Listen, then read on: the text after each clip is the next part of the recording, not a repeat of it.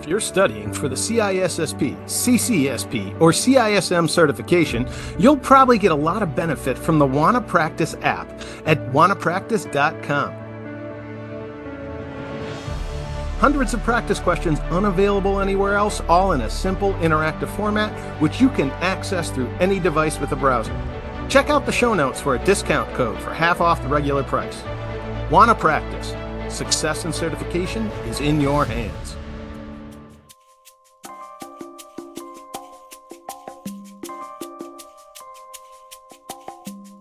Hello, and welcome to another episode of The Sensuous Sounds of InfoSec, where we discuss all things information, all things security, and all things information security. I'm Ben Maliso. I'm Matt Snotty. And I'm Raphael Fiedler. And this week, our show is brought to you by the Manitowoc Ice Company. The Manitowoc Ice Company started business in 1964 and has been at the forefront of innovation from the very beginning, including the invention of the vertical evaporator, the first automated cleaning system for ice machines, and the first ice machine to have a touchpad control panel. This tradition of leading the market through novel approaches continues to serve Manitowoc today, as the company is at the forefront of food safety efforts and quality of life improvements. The company remains America's #1 seller of ice machines, but also now serves a global market and offers over 200 models for every need. If you need ice, think Manitowoc. All right. Well, thank you, Manitowoc, for that. But we've got another company to talk about today. And that company is the company we mentioned in last week's episode, MGM, Metro-Goldwyn-Mayer. And we're not going to be doing film criticism. We're not going to be doing a media review from an IT and InfoSec perspective. We're going to be talking about jobs and hiring and the market and people doing stuff. Yeah, because it's kind of funny that MGM is all of a sudden hiring a bunch of IT and security people. Yeah. It seems as if they're trying to rebuild their environment from their recent kerfuffle. And to do so, they're bringing in a bunch of Red Hat administrators, specifically to rebuild and deploy new machines throughout the environment. Yeah. I mean, servers, all their back-end infrastructure, I think they have to assume at this point. And if you're not familiar, the MGM hack that we're talking about is the one that hit about, what was it? Early September 2nd, 3rd, something like that. And as of this recording, I think that they have announced that it's recovered or they're done. They've taken care of the actual issue. I'm not quite sure. Everybody's I haven't seen updates for operational status yet. Okay. But I think you're right. I think your presumption, and I think we agree with this, is that they don't know how endemic the thing is within their environment. So they're ripping everything out. They're tearing the building down to the studs and they're reinstalling everything, right? That sounds about right? Yeah. That sounds about right. And that is not a small undertaking. It's not a small undertaking for a small company, much less a, however big MGM is, billion-dollar, multi-billion-dollar casino, gaming, hotel, hospitality group. Especially because they have so many computers, and computers with a lot of space in and around them. Because you said tearing everything out. You don't know, like last time we heard or talked about that this might have been like some sort of like social engineering stuff. But I guess they don't know what the or how many ingress points there might be at this point. Yeah. Like having so many machines around, network connected. This is a nightmare. See, that's the thing that blows me away. I respect and admire the flamethrower approach of burn it all, salt the earth, and then reconstruct from the ground up. I respect that. And there's not many companies that would have the wherewithal to do that. Luckily a casino can probably afford that. But my fear, as anyone involved in that environment, would be there'd be 5 machines that they didn't find, or 10 machines, or 1 machine in a basement somewhere that was still connected. And when they go live with the new environment, that little bastard reaches out back to the mothership, and the attackers are able to rebuild their entire attack through that one entry point. Yep. That would terrify me. Yeah. The analogy I think of is treating cancer. Whatever form of cancer that a person might have.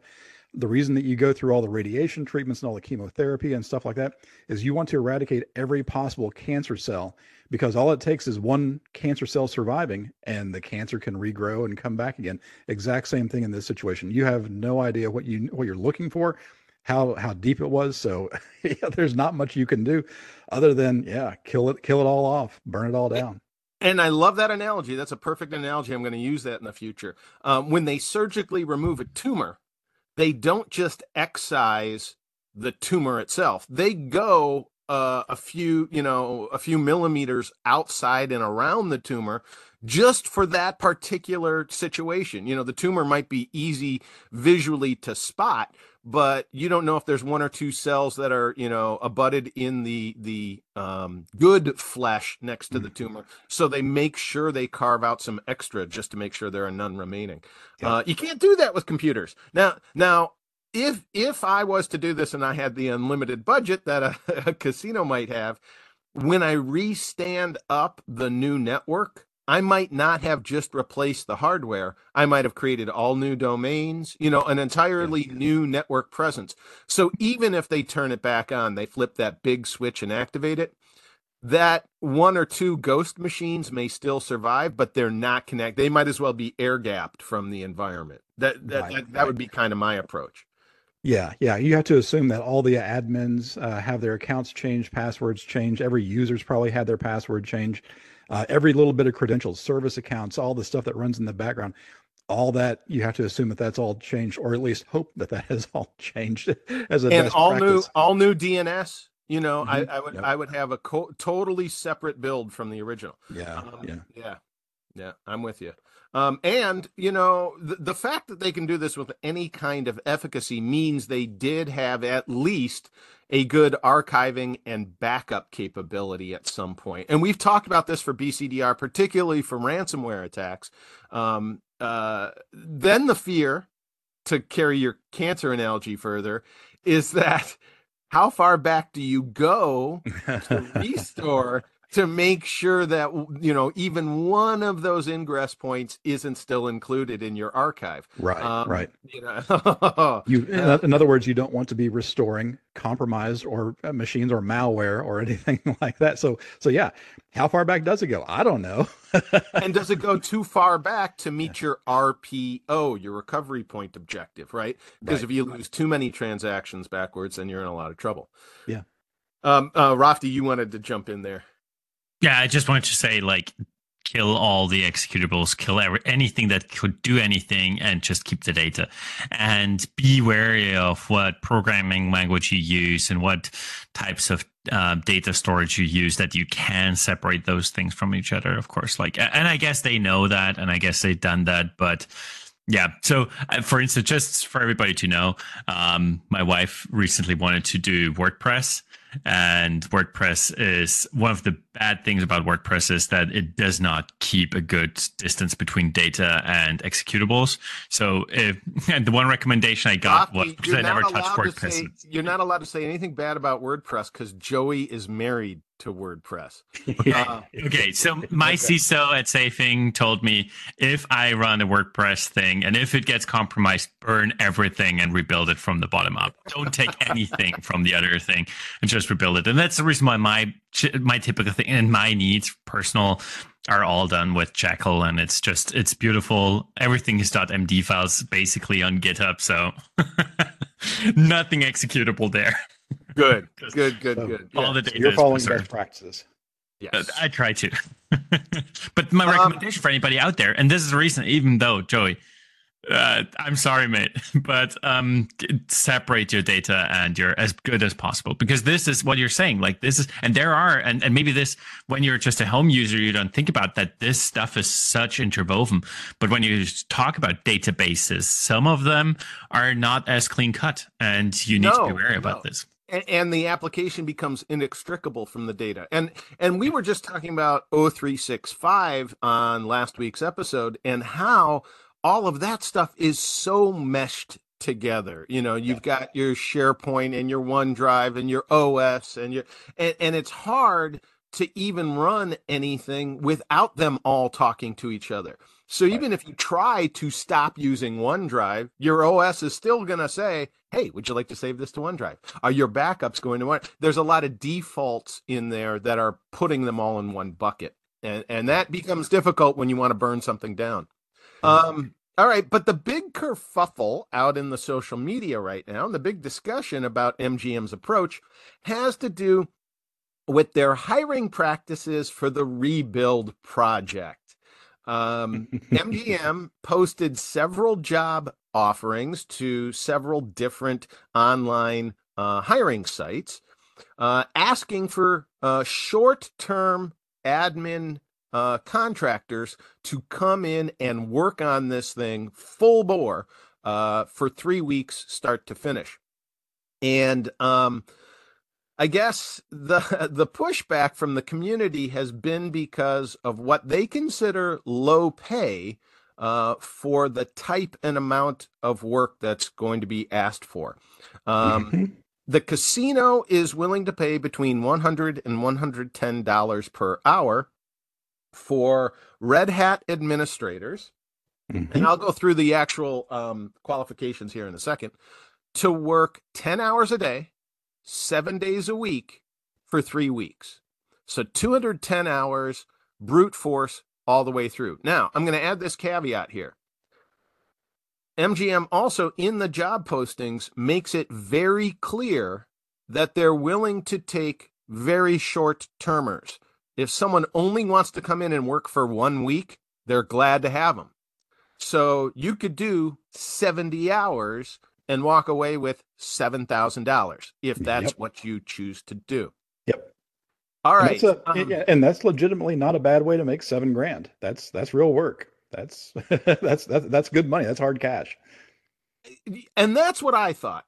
That was my immediate impression upon seeing that post. But the Twitterverse, or X, or whatever we want to call it, is all up in arms. There's a lot of IT people, young people, who are decrying this as a horrible form of exploitation and an unrealistic expectation on behalf of a giant corporation that should know better.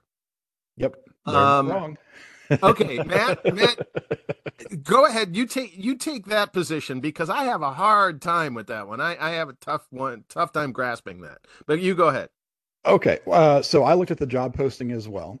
And the first thing that stuck out to me was, okay, this is through a third-party contracting company. This is so these contractors that would be coming in. They're not full-time employees. They're what are called 1099 employees. They're not W-2 employees. If you're familiar with freelancers. Yeah, they're there for a short time. They're not there for a long time. They're there for a good time, hopefully.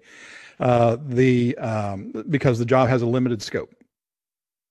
The other thing is that they're doing all this, like I said, through a third-party consulting or contracting company. So when you get hired on as your 1099, you are not an employee of MGM, and you are also not an employee of the actual person who is paying your paycheck. I forget the name of it. I printed it off and I forgot to bring it to me with me to this. There's several of them. Okay. And I just have to interject this here.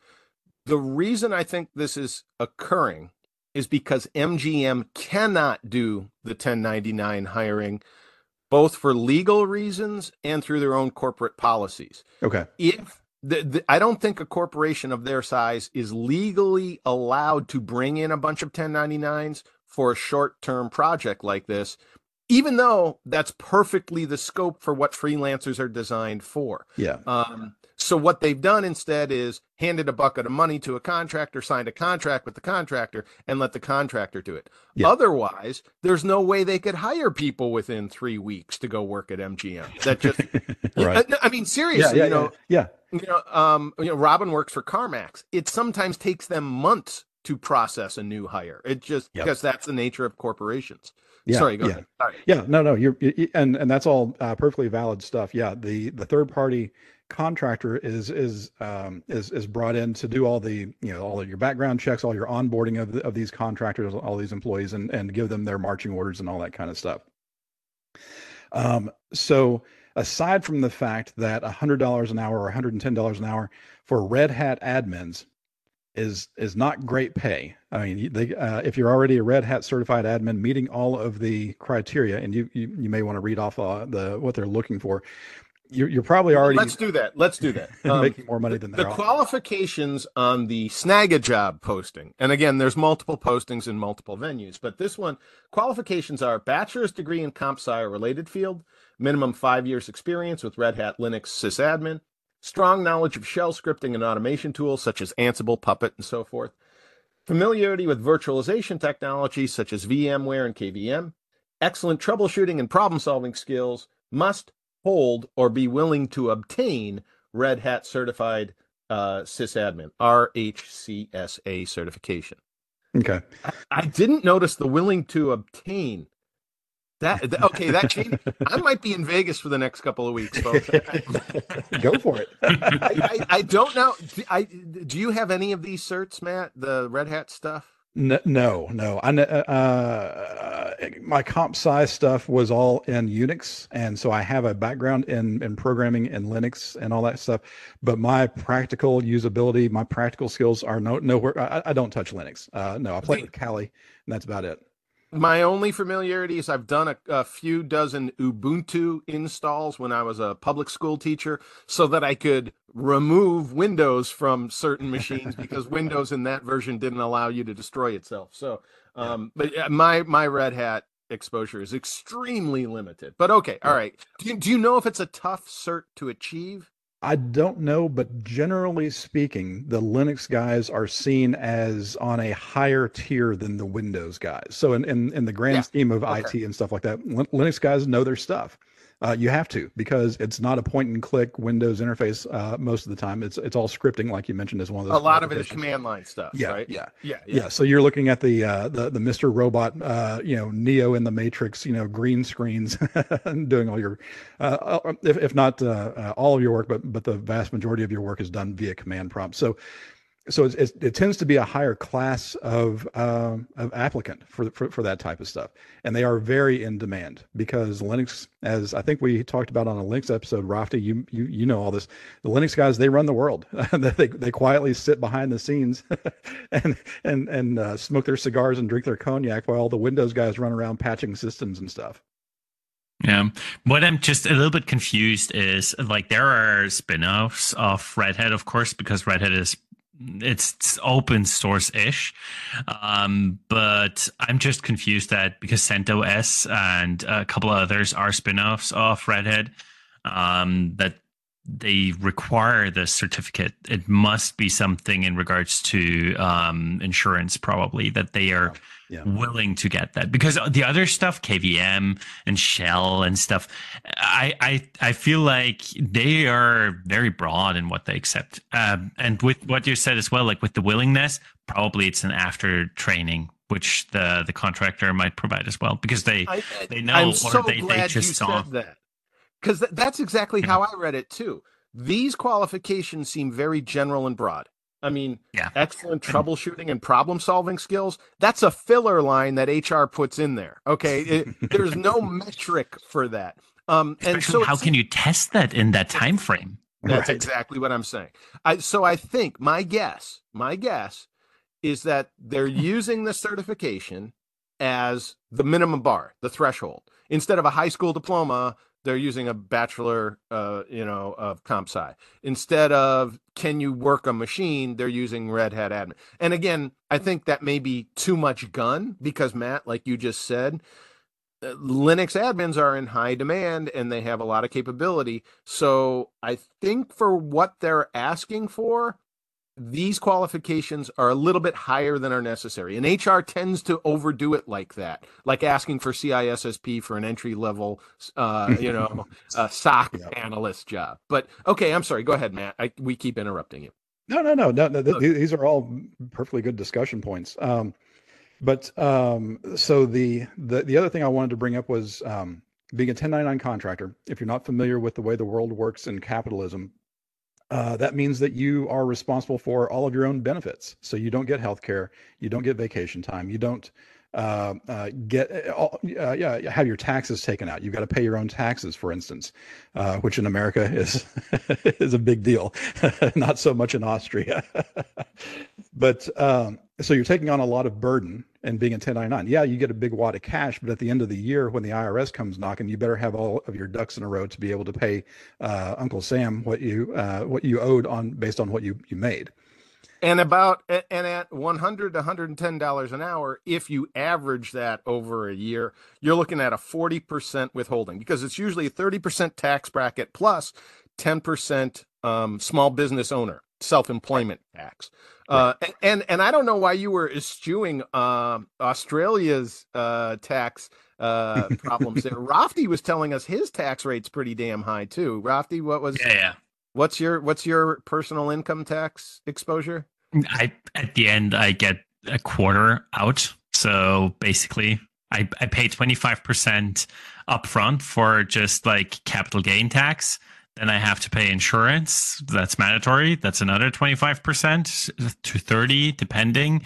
And then when I want to take the money out of the company, oh no, that's the one thing. It's the 25 is before like when it comes into the company.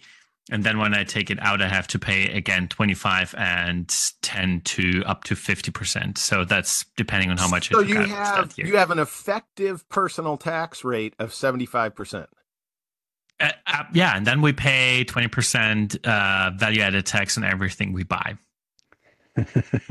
No, Austria is horrible. All of a sudden, my 40% tax rate doesn't seem so good. So Matt, but you have to pay insurance as well. Mine is included in that. But Matt is making an excellent point. Usually, if you're an employee of a company, a lot of that is transparent to you as the individual, because what your employer will do is they'll do holdback for your taxes. You won't even see that as part of your income. It'll go directly to FICA. Plus, instead of the 10% self-employment tax, your employer's paying that as part of your Social Security withholding, ostensibly your federal retirement fund. So if you're an employee, typically you have more take-home pay from your salary than if you're a 1099 freelancer and getting paid a check for services. And I think that's where you were going with that, Matt, right? Yeah. Because the other point I wanted to make about the difference between the U.S. and I think about the Austrian and other countries is we have to do all of our own paperwork for our taxes. In other words, we have to hire CPAs or go to an accountant to figure out what we owe. If we're not something simple like a straightforward 1040 EZ or something like that. And I assume Austria, Rafti, you guys, all that's already calculated for you by the government. You don't have to do a thing where on April 15th of every year you're filing a big thing of paper that you've got to mail off and have it postmarked by a certain date and stuff like that. When you're self-employed, you have to, yeah. But if you're employed, no. Okay. But when you're self-employed, yes. So yeah, all I'd say, if you're a 1099, your taxes will be different when you have to calculate them. It is a pain in the ass, and there's an additional expense there. I use the H&R Block app, and it costs me between $400 and $700 a year just to use the app and to file the taxes with that. Yeah. And that suits the vast majority of people. I can't use the H&R Block app. I've got my fingers in too many pies, so I have to actually go to a CPA. My out-of-pocket expenses for my accountant is considerably higher than yours is. I've used accountants in the past, and it has cost me upwards of $5,000 per year just to have them do my taxes. But yeah. But you hope that they save you more than that amount. Absolutely, right. finding and loopholes. their fee is tax deductible, right? I mean, that's how they Yes, did their yes. little. They had their own lobbying organization within the Right. federal tax structure, right? Yeah. Um, So not to turn this into a podcast about finance and accounting. but I think what you're saying is that of the $100 to $110 per hour, a considerable larger amount, at least on paper, is going to taxes as compared to if they were employees hired in, and they're not getting additional non-taxed benefits such as vacation time, sick time, and so forth, right? Right. Exactly. Okay. Exactly. Okay. Now, So, realistically, though, for a short-term engagement, over the 3 weeks you're being hired to do the project, you probably shouldn't be scheduling your vacation anyway. right. Yeah. And if Valid. you're sitting in an air-conditioned casino facility in Las Vegas for 10 hours a day, you don't have a lot of opportunity to have a physical accident where you need to go to the emergency room. Could it happen? Absolutely. Absolutely. Sure. But it's one of the safer locations to be in terms of your physical health. So, True. yeah, this is a knuckle down and get the job done in 3 weeks. Your benefits probably wouldn't make a giant difference in your life during that span anyway. If you have to make an appointment at the podiatrist, schedule it for 23 days after, and go see the doctor with 24 grand in your pocket, Right. Although I did note on at least the job listing that I looked at, there was a requirement for being able to lift upwards of 30 pounds, I think. But that's standard. That's standard in just okay.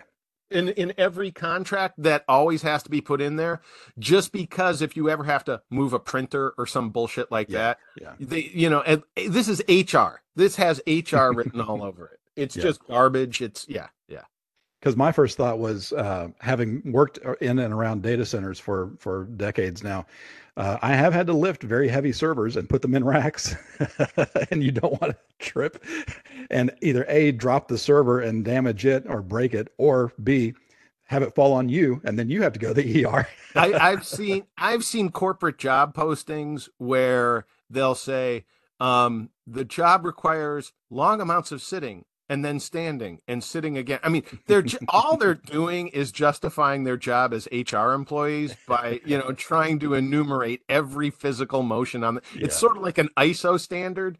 ISO has a standard of how to pick your nose properly. That's what this is. All right. Not too steep. Yeah, exactly. Here's the proper angle. Here's how many strokes per scratch. Not further in than that. Yeah. Exactly. Yeah, exactly. I get it. Okay. So anyways, so yeah, not to relish in the details too much, but anyone who is thinking of applying for this position, I encourage you to, if you feel like this suits you, with the full knowledge that this is you're not being hired as an employee of MGM. You're not going to get free casino passes and free tickets to shows, and they're probably not even going to fly you out to Las Vegas. You're going to have to go out on your own dime, find your own housing, your own transportation, and stuff like that. And at the end of the year, you're going to have to pay your own taxes on all this kind of stuff. Now, if you're able to live with all that kind of stuff, by all means, go ahead and apply for it. The other thing I wanted to bring up, though, was since this is being done through a third-party contractor, one of the, I don't know if it's a dirty little secret of the contracting world, or it may be completely out there. Back in the 90s, when I was doing contract gigs much like this, it was very much a big secret how much the contractor themselves were making and then paying you out of. So the typical rate was 2 to 3 times whatever your hourly rate was that you were taking home. So if you are taking home, let's say $100 an hour for this contract gig, the contractor that you are actually working for is probably making $200 to $300 per hour. Because they're doing all of the searching, they're doing the interviewing, they're doing all the background checks and the administrative work that HR would typically do. Now, in certain fields, like when I was a federal contractor in the DC area, those are limited. The PAC, the over costs are limited to 7% per employee, which is, that's a pretty thin margin. So you have to have a good number of people working at a pretty sufficiently high rate in order to own the giant building with the glass and the, steel and all that stuff.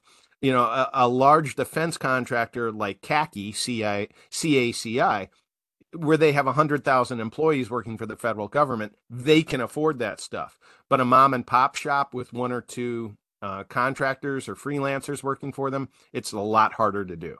Yeah, yeah, you're not going to. Yeah, 7% margin. You can't keep the lights on if you're the company that's bringing all these people in. Plus, if your freelancers work, for instance, in a skiff or something like that, you need to maintain a skiff on your facility. You have to have one that's rated, and you have to have armed guard response within 10 minutes, and you have to submit yourself to audits by I think Defense Information Systems Agency and the physical contractor. I think GSA also does audits as well. So again, yes, in some fields, the contracting entity might gouge you as a body shop, but in other fields, they're working just as hard as you are to find you employment and to keep you employed.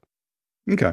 And that's fair. And that may be the case with the contractor that MGM is bringing in. I don't know that. We don't know what their override rate is. Yeah. Given how rapidly they're responding to this and bringing in basically warm bodies to fill seats for MGM, I would guess that they're probably gouging them pretty good, because they're going to make the argument to MGM, hey, we got to find these people on short notice. We need more money.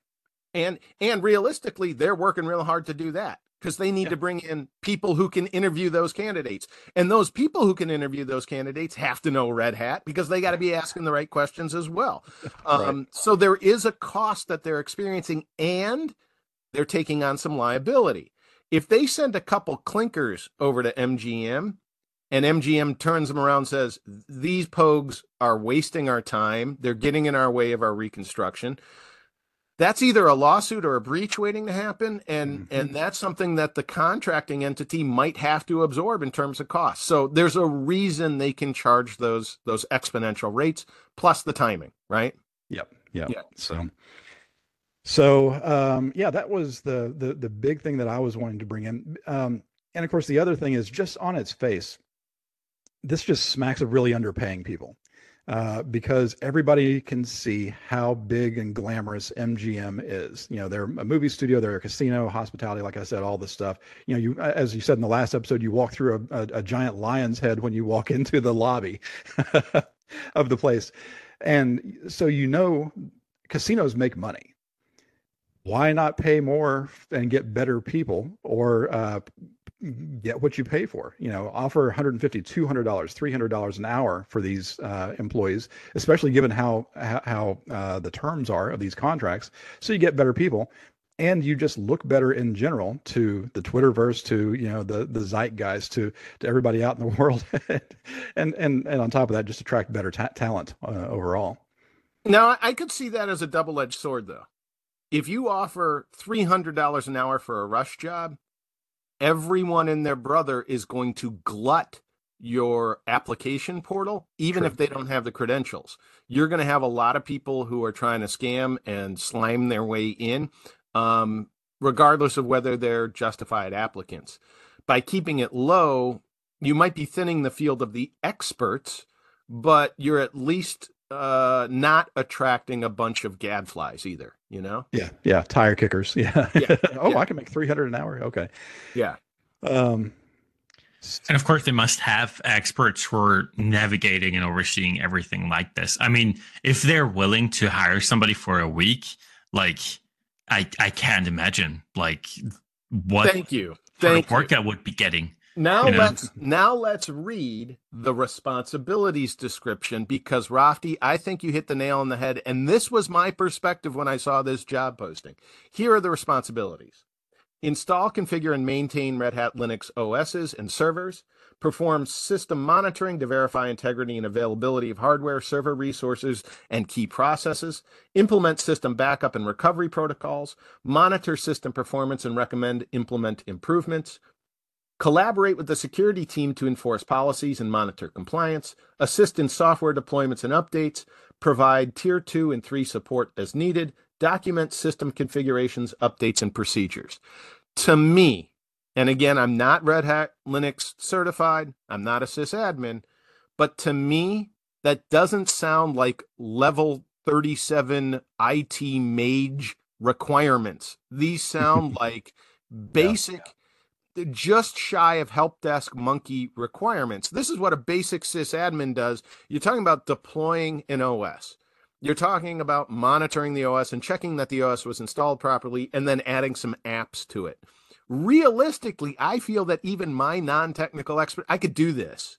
It would take me some learning curve to do Linux versus Windows, but I could do this. Mm-hmm. They're not looking for expertise. They're looking for helper monkeys, right? Yeah. Yeah. And install script can do most of this, but they want to do a lot of it why... manually. Here's my guess. My guess is MGM has a very good core team of IT professionals. It's not huge, but it was enough to sustain 3 casinos in Las Vegas. So they have a sufficient amount of trained personnel. Those trained personnel have come up with a rebuild plan. They've created a golden image with a good configuration that may not be bulletproof, but it's very, very good. What they don't have is 100 bodies to come in and install it on the 10,000 devices that they need it to, and then to monitor the scripts and review the logs to make sure it was installed properly. That's my guess. Does that sound right? Yeah, absolutely. In other words, everybody that they're bringing in under this contract, knowing that they're going to be short timers, they're warm bodies to fill a very specific need, because these are not the experts that are, in other words, they're not looking to replace their security team and their IT team. They've already got those people. They just need help. I imagine that for every 5 warm bodies, there's at least one dedicated core professional who's an MGM employee who's watching them, who's the shepherd, who's doing the work alongside them and is just double checking what they're doing. This is just a force multiplier for a very short-term engagement. It doesn't require somebody who could redesign MGM's entire build. It's not, they're not looking for a network architect. They're not looking for someone to get them through their SOC 2 audit. They're just looking for someone who can click a few clicks and type a few strings and do the job that somebody else could do if they had the time to do it, right? Yep. Right. Yeah, for 10 hours a day, 7 days straight. Yeah. I mean, and it's, realistically, is this long hours? Sure. Is it something that requires some attention to detail? Absolutely. But it doesn't require 20 years of experience, wizardry in Red Hat. It's someone who can do installs. It's a deployment. And realistically, I think for that level of engagement, 110 hours is some damn good money. I mean, I don't know. $110 an hour. Yeah. I don't know what the average U.S. annual income is, but last I checked, it was around $63,000 per household. And I know there's a lot of other jobs where you work a lot harder outside in the sun for $20 an hour or $30 an hour.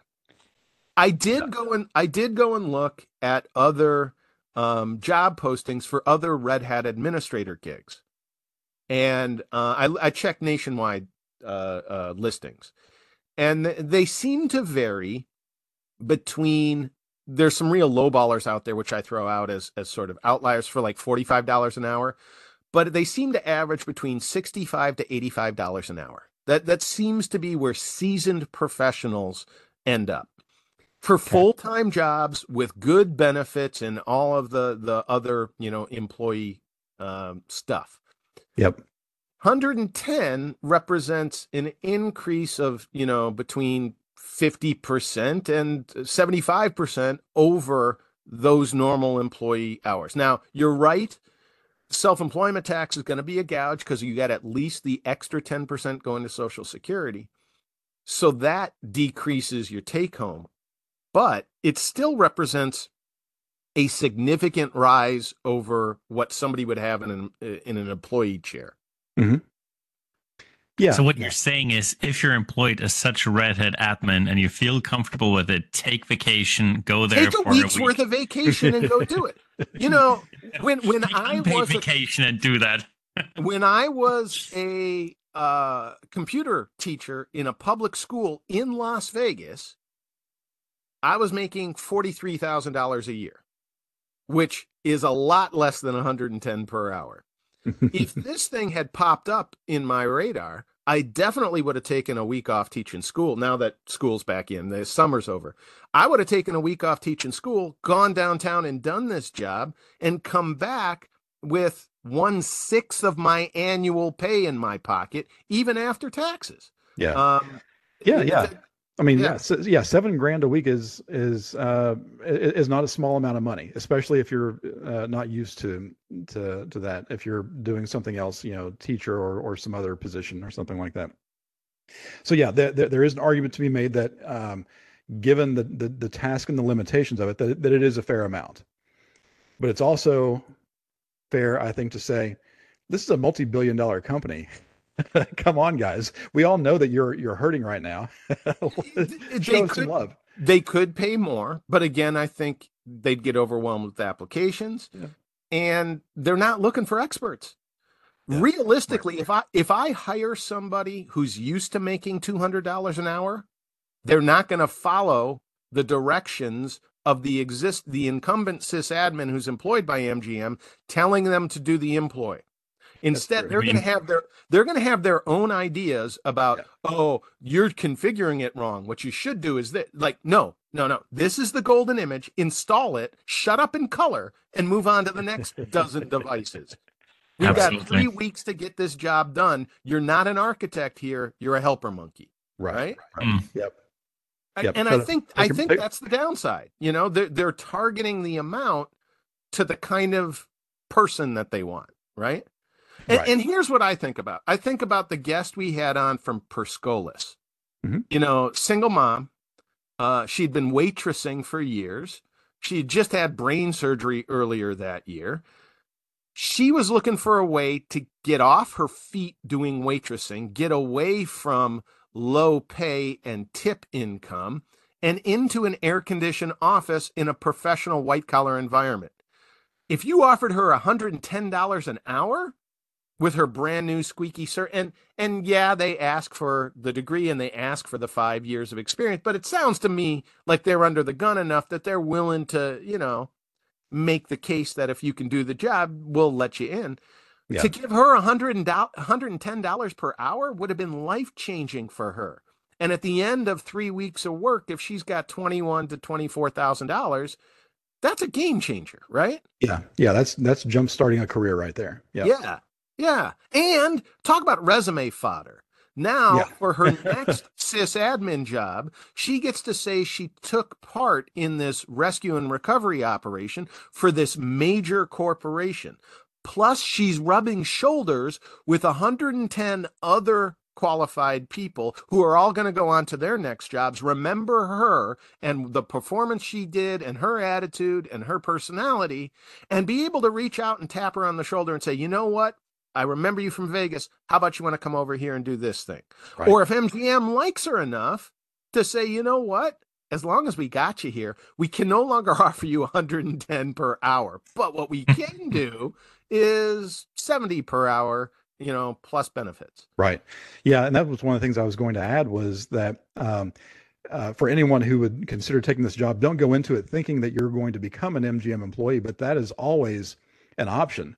That the parent company could see what they or like what they see and then convert you from a contractor to a full-time or a part-time employee, actually, working for as a W-2 and not a 1099.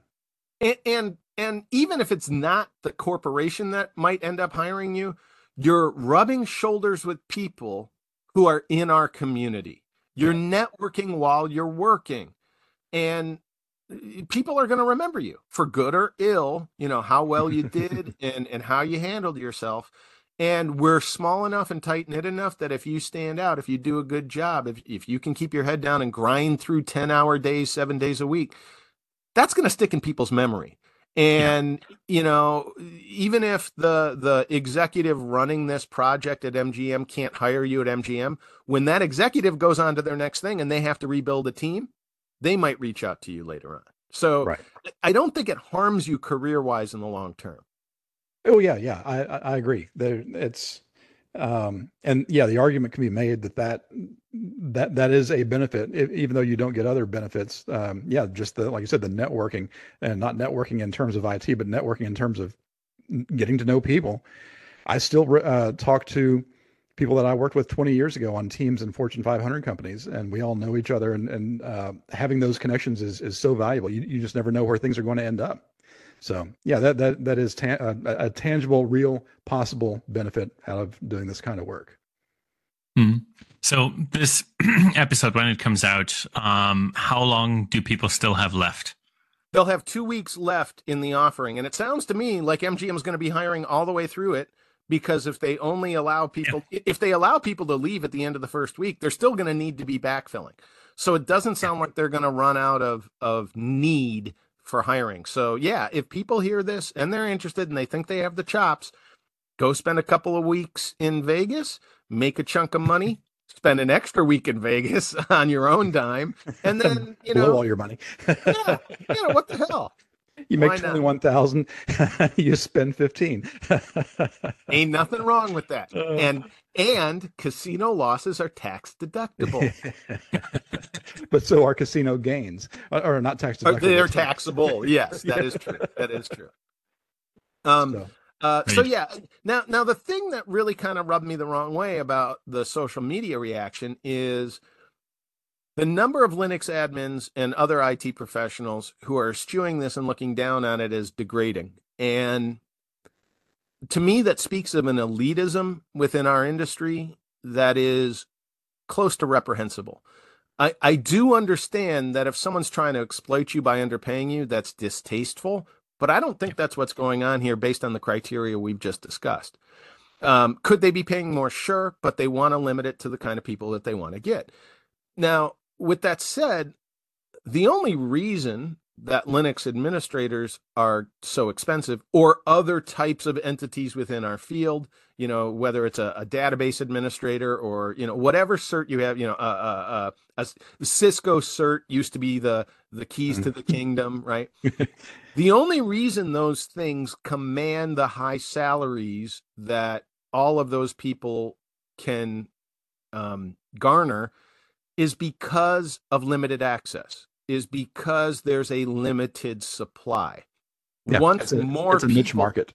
It is absolutely. It's a seller's market on behalf of labor, right? Yep. Once enough people enter this field and have those certs, those prices will start to drop because it'll become a commodity. And the thing that I find really distasteful about them eschewing this job listing is they seem to be looking down on these new hires, these new people, these hired guns, these mercenaries willing to come in and step up, willing to take a lower paying gig than what they would price it at, and willing to do hard work for a short amount of time without the benefits, because those people represent the next generation of administrators coming in and filling up a market need. So what I'm kind of seeing here is a bunch of people who are closely guarding their chosen employment because it's high pay, low risk, low harm, low effort. They're not down in the coal mines risking their necks. They're sitting at air-conditioned desks, right? And it smacks me of protectionism, kind of a guild sort of mentality where we've got these positions, nobody else should come in and do the job for less. Those people are scabs. They're undercutting the rest of us. Well, and what I look at it is, I look at it as normalizing and averaging a job or a task that other people might be just as qualified as doing and deserve a shot just as much as the rest of us. I'm sorry, Matt, I didn't mean to cut you off. Yeah, no. Yeah, the term we use a lot in our circles is gatekeeping. I do not want you to get this certification or take this job or do this thing because I have already done it and I can see that, you don't meet my standards, so I don't think that you should do it. But that's not the way the world actually works. The world works on a constant stream of newcomers being interested, motivated, being trained up and taking over as us old timers slowly work our ways out of the workforce. If you make $1,000 an hour, people are going to want your job because there's a lot of people willing to work for $900 an hour or $800 an hour. Right. And more people are going to train to want to take that job. And you shouldn't, from your lofty heights of $900 or $1,000 per hour, you shouldn't be pissing downwards on them to make their ascension more difficult. You should realize that you've got it good only because of the vagaries of supply and demand, and that won't last forever. Yeah, I'm not doing this altruistically, but I often make my training material for certification priced much lower than other competitors of equivalent content because I want it accessible. I want Malaysian kids to be able to afford it, even though their GDP is a fraction of what the US is, and their annual income is nothing like what annual income of IT workers is in the US. I want new kids out of high school to be able to access the material. I want the material as broad and wide as possible because I believe there's security professionals out there who can do this job who aren't just in the United States and haven't been born into privilege. And I think our market needs those people because we need good security wherever you come from. I'm willing to take the financial hit to do that, not because I'm a nice person, but because, one, I believe in the field, I believe in security, I believe in protecting people and assets. And two, I think if I broaden the field to more customers, I can make up in volume what I wouldn't do in price. So there's a way to achieve the same end and look out for yourself and make sure you're not devaluing your own work. And there's still a way to serve the community in a way that's profitable and sensible and beneficial to all. That's just my take on it. I don't like gatekeeping. I think it's really gross. Yeah. Unfortunately, I have caught myself a few times over my career being that way. And I try not to be now.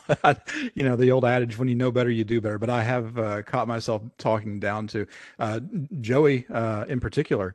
You were talking down to Joey? I was a bit gatekeepery with him early on in our friendship. Unfortunately, but I've tried to get better, and hopefully I am better. But yeah, I've taken more of the attitude of being more inclusive, just because you didn't follow the same path that I did through the ranks of help desk and old 10 base 2, and you never touched a DOS prompt. Well, I guess you're still just as good. And yes, we have our own inherent internal biases, and we're always going to think that our way was best. But I think you also realize, Matt, at some point, and this may be presumptuous of me, correct me if I'm wrong, you realized at some point there's room in the market for both you and Joey. Right. Yeah, exactly. That Joey's not breaking your rice bowl by entering into the same field and going after the same clients. Right. That having competition is good for you, not bad. And Right. you've talked about on previous episodes, when you get a clinker of a customer, when you get a client that you just don't want anymore, you're glad to fire them and hand them off to a competitor. Yeah. Very true. Yeah. But yeah, the field, the industry that we're in, it's not a zero-sum game. Just because I win doesn't mean you have to lose. We can all win, and it's good to support each other, especially with as complex and crazy as this industry is. Yeah, it only benefits everybody to share knowledge and to share the wealth. Absolutely agreed. I couldn't say it any better. Yeah, and again, there's no best course. There's no best person. If someone has the capacity, I don't care where they're coming from. I don't care if they've been a plumber for 20 years. If all of a sudden they get a hankering to enter IT, well, you know what? IT might work for them. It ain't medicine, right? There's one thing. If you try to go to med school when you're 50 years old, first of all, you may not have the stamina to survive an internship or a residency, right? Just right. Physically. Yeah. But by the time you simply do not have the time to acquire the level of skills that a neurosurgeon who completed med school in their 20s is going to acquire by the time they're in their 40s. Someone who's 50 years old doesn't have into their 70s to become that level of neurosurgeon. In IT, different beast. Different beast altogether. Yeah. Yeah, because in medicine, you're the goalposts aren't always moving. The human body, the anatomy, the biology, it's been the same for for eons. Technology, not the same way. I can't the skills that I learned on Landtastic don't transfer to Windows 11. Now you may be able, you've understood the process and you have some of the seasoned approaches of how to learn new things. But IT is forgiving. If someone steps in brand new and they have the skills, they may be almost as good as someone who has 20 years of experience, just because of the nature of IT, right? Yeah, definitely. Yeah. What you got, Rafty? Of course, as we said, because you said doesn't depend on where people come from. It depends on what you like still. And we talked about this in the past, and you can listen back to some older episodes where we talked about what you sort of need what sort of person do you need to be to actually enjoy that stuff. And we already said a couple of things. You need to be willing to learn, and you need to be willing to cooperate and talk with other people. And most of which aren't an technical skills. Yeah, no, absolutely. Yeah. Absolutely. I'm completely with you. All right, well, good. I'm glad that we were able to take a look at this. I'm really interested to see what the outcome is and how MGM weathers. It's not that I have any deep affinity or love for a Las Vegas casino or a major billion-dollar corporation. That's not where I'm at. But they were a victim. They were a victim of a crime. They were a victim of a crime. They suffered an immense impact. And they're trying to recover from a disaster. From my perspective as a security professional, I want to see them overcome the challenge. I don't care if the company goes bankrupt next year because their product sucks and people stop going to MGM and instead they go to the Excalibur or the Luxor or whatever. I don't care about whether the company survives because of business. I want to see them not die because of crime.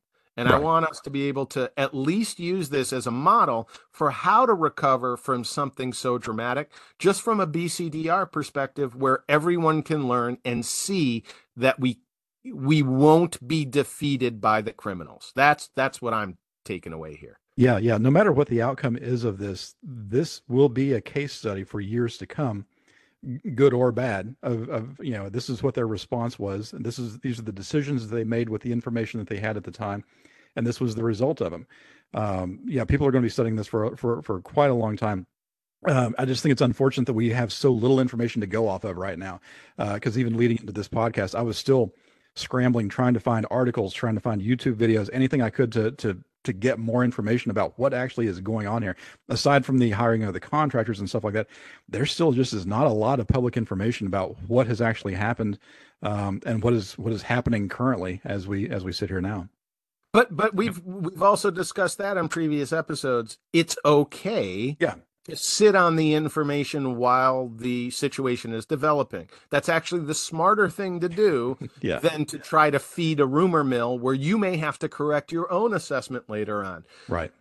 I don't want them to stay opaque after this is all over. I'm really hoping they'll give us some transparency. They'll do like Target, when the retail giant suffered their big breach. They came clean afterwards and shared with the community everything that occurred and allowed us to learn from that. I'm hoping MGM will go that route, but I'm willing to give MGM some time to do that too. Sure. Let them get the house in order first. Yeah. Last thing they need is three goofballs on a podcast, armchair quarterbacking every decision that they make. Exactly. All right. Well, thank you, gentlemen. Appreciate it. Until next time, I'm Ben Maliso. I'm Matt Snoddy. And I'm Raphael Fiedler. Join us again next week for another episode of The Sensuous Sounds of InfoSec. Hey there, listener. Matt here.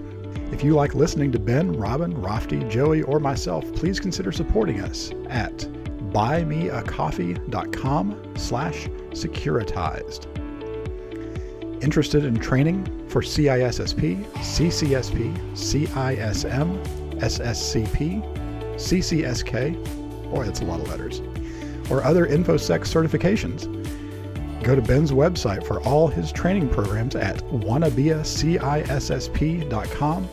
That's spelled WANNABEACISSP.com. We are on Discord. Engage with us by searching for the channel WannaBeaCISSP. Feedback or questions on what we discuss? Send a good old-fashioned email to Ben at benmaliso.com. You may hear a shout-out or your feedback on a future show. We're all working professionals in the InfoSec industry, so feel free to link up with us on LinkedIn. Support Rofty's company and test drive their free firewall software called Portmaster, downloadable at their website, safing.io, spelled SAFING.io. Support Joey's company, Blue Edge Networks, at blueedgenetworks.com, and listen to Joey's podcast called Topic of Choice at topicofchoice.com. Join us on Reddit at /r/SSOI_fans. All opinions expressed in this podcast are personal and for entertainment purposes only. They do not necessarily reflect the opinions of our companies, affiliates, employers, guests, or even each other. No advice given here should be followed without consulting with a professional for any specific InfoSec situation you may experience.